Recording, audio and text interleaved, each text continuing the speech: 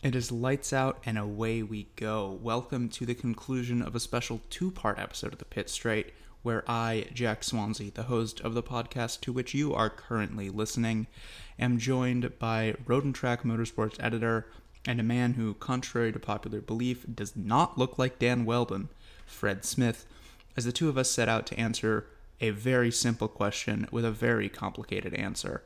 What is the greatest race car of all time?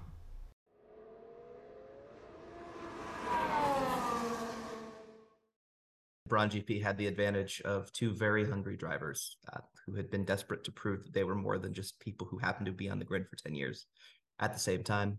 And it had the advantage of a Ross Braun who was pretty done with the experience of running Honda, but not as done with Formula One as anybody had quite expected. They did, however, have the disadvantage of eventually being sold to Mercedes, which stopped their ability to build any legacy as a private team, stopped their ability to become the Williams of the 2010, which of course Williams is certainly not. What they became instead was Mercedes, and Mercedes instead put together a pretty solid string of cars at the beginning of the V6 turbo era. Cars strong enough that Lewis Hamilton was free to have a full-on punch-for-punch championship fight with Nico Rosberg, which is unthinkable even today, even in this car, even if Verstappen were to do that with Perez. I think we'd be getting to the point at this point in the year where there's actually a real chance the McLarens could have been catching them. Because Hamilton and Rosberg were so free with each other that if they were to both retire from the race because of a mistake either made, Mercedes was just fine with it. So that seems a great way to introduce the 2016 Mercedes, which I personally will describe the greatest 21st century Mercedes Formula One car as the W11 from 2020, which still holds the overall track record at the 6 circuits that currently remain on the calendar as they were in 2020. Just 6. It's still the fastest car to ever go around them. But if you look at it statistically, 2020 wasn't a full season. The W07 from 2016, which gave Nico Rosberg his one world championship over Lewis Hamilton, who nevertheless won 10 races. That car lost twice, both to Red Bulls, the first most famously when Rosberg and Hamilton crashed into each other on the first lap of the Spanish Grand Prix, allowing the newly promoted Red Bull driver, some kid no one had ever heard of named Max Verstappen, to win his first Formula One race. 19 wins is still the record for a Formula One car. We very well may see that beaten this year, even if the RB19 does not have a perfect season as it looks like it's going to. Even if Verstappen and Perez both break down and Oscar Piastri or Lando Norris steals a win, 19 wins in 21 races. Very, very. I mean, that's a lot. That was the year that I started watching F1, and I was just like, okay, yep, this is what it's like. Only 2 people can win, which, if you look at it from our perspective now, wouldn't it be nice if 2 people could win? What optimism. The 2020 car, I think, has the trouble of being undercut by the 2021 rules being written shamelessly to stop that car. They ran the same car with different restrictions that made any car built to that low rate concept significantly slower on most circuits. As a result, the Red Bull built to the other concept was immediately competitive, and we all know what happened next. That car still won 2 Constructors' Championships, which when we talk about the 2002 winning a race in 2003, more impressive because there's no regulation requirement. But still, the 2020 Mercedes won 2 Constructors' Championships, which is unheard of past the 1950s and 60s. But I still think the 2016 car is better because the 2016 car was the one that allowed them to open up the team completely to a kind of season that we really haven't seen before or since. Even in teams that claim to have equal competition between their drivers, we have not seen competition so equal that such a face of a team has had so much success before or since against really any teammate, including George Russell, who he was beaten by last year, but was clearly better than if you were actually watching the races from about round 5 on. Nico Rosberg went up to Lewis Hamilton and beat him enough that it mattered. And he beat him on track. He beat him with a very long win streak, which I think was at one point interrupted by that race where he retired and Lewis couldn't get a win. That was their second loss of the season. But still, it was an effective season. It was a very compelling season. And it was possible because the car was so good that a team with a true number 1, number 2 structure was able to say, we're good, go for it. I mean, it looks a lot like 1988 at McLaren. Although Nico Rosberg is, with all due respect, not Ayrton Senna. Interesting that you would say Rosberg is the Senna in the situation, but if you go by number of world championships, certainly, and that's a conversation for another time that we don't need to get into, certainly. And although this is of course a Formula One podcast, this doesn't have to be a Formula One question. The greatest race car of all time. So, Fred, I want to So present to you. Don't get too excited. The Porsche 962. you know Potentially. how I feel about that era and nation of cars. uh, my And first, my personal favorite race car in the world is the Porsche 917. 917 being the car that, first of all, if you just look at the scaling of performance from 1962 to 1972, there is this overwhelming explosion of, first of all, horsepower output from race cars, tire technology, technology in building specified chassis. The 917 being the crowning achievement in all three because it had very wide still bias ply tires that were terrifyingly ineffective, but compared to what would have been on a Ferrari 250 LM, unheard of. A flat 12 made by putting together two road car flat sixes. That is modest output compared to what it would do with a turbocharger, but still, it is a naturally aspirated car with the long tail was able to go 220 miles per hour at the Circuit de Sarthe. And most impressively, a chassis held together by pressurized tubes with a little gauge in there to tell you if this pressure drops below this number, you're going to die, which is a really clever and creative thing to do.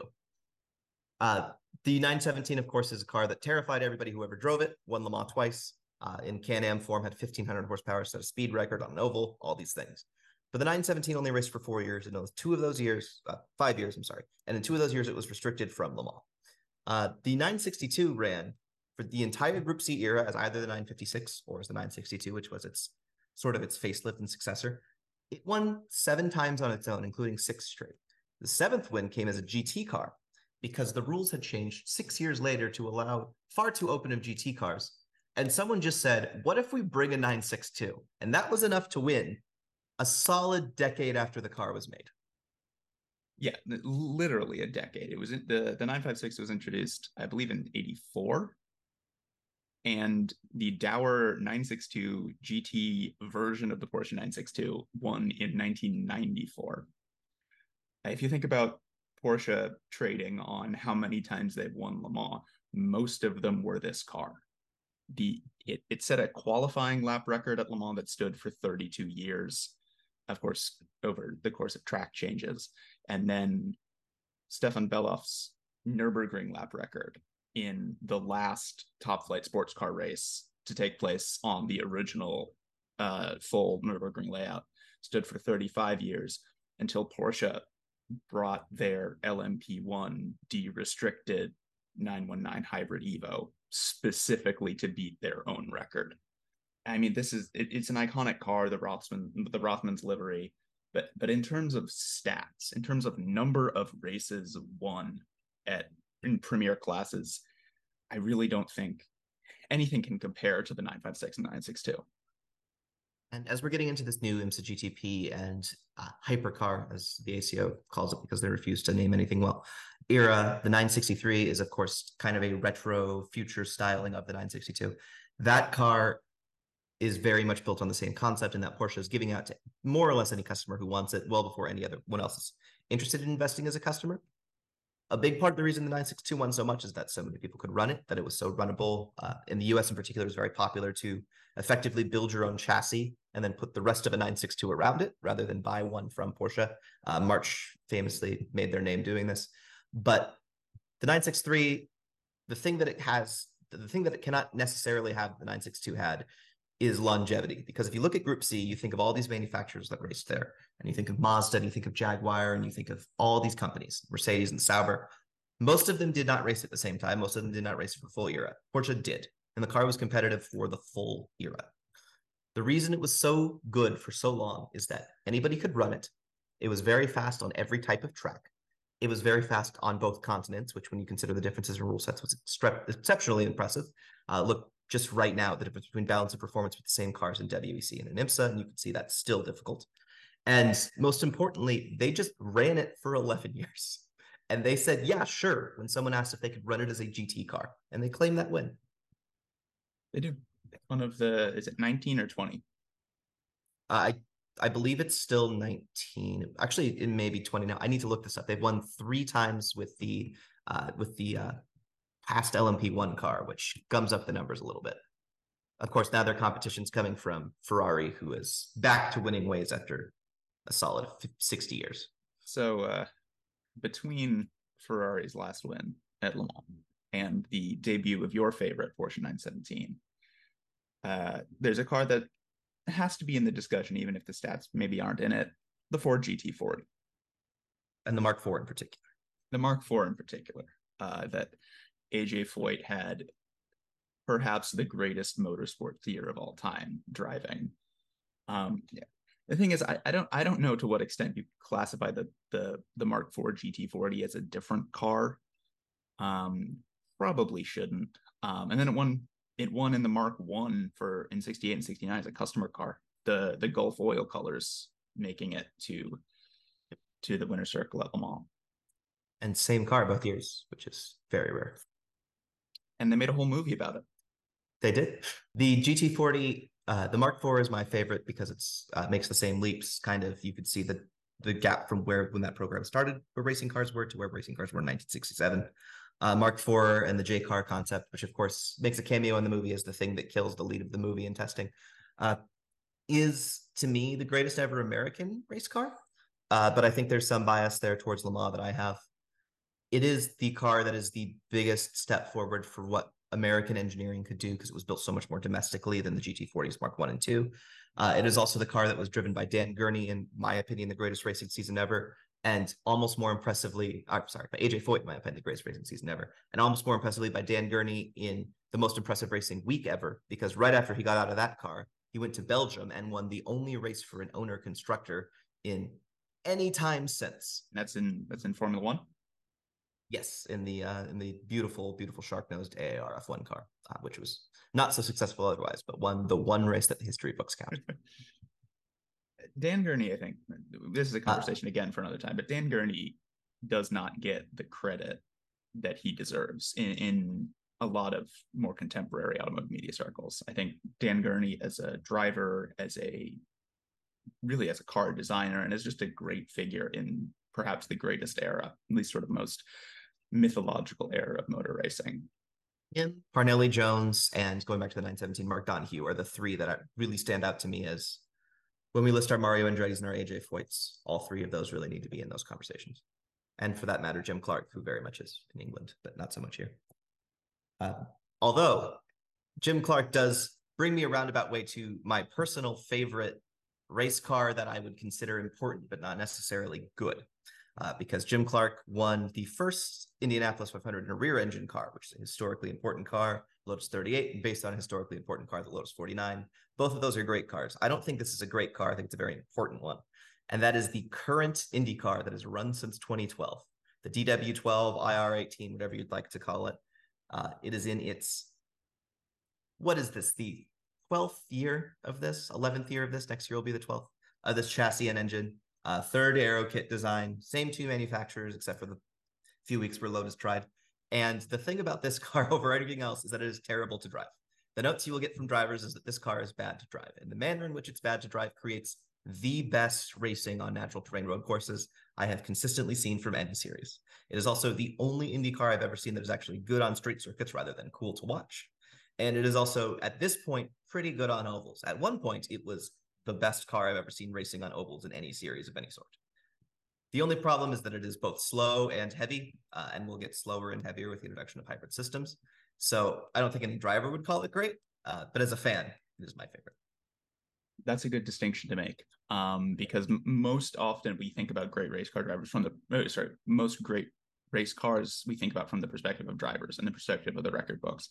But in a lot of ways, that's counterintuitive to what race fans want to see. And so I concur with you that the IndyCar Dallara chassis is certainly one of the great race cars from a fan watching racing perspective. And the Indy 500 is routinely the best race of the year to watch. I still think any car on any track, I will take current Indy cars on the speedway every day of the week. And it's going to have won 12 straight Indianapolis 500s, which if you aren't really paying attention to how that race works is really impressive. You know what? That's true. Okay. Yeah.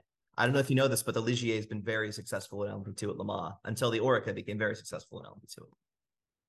I think the time has come to reach a decision about the pit straight greatest race car of all time, summer break, F1 2023. I lean MP44. It's not that the Red Bull isn't very impressive. It's that I'm not really ready to crown something mid-season. And for the sports car, I think I would say the 962. What do you think? Okay, so those are our finalists because I do agree with you.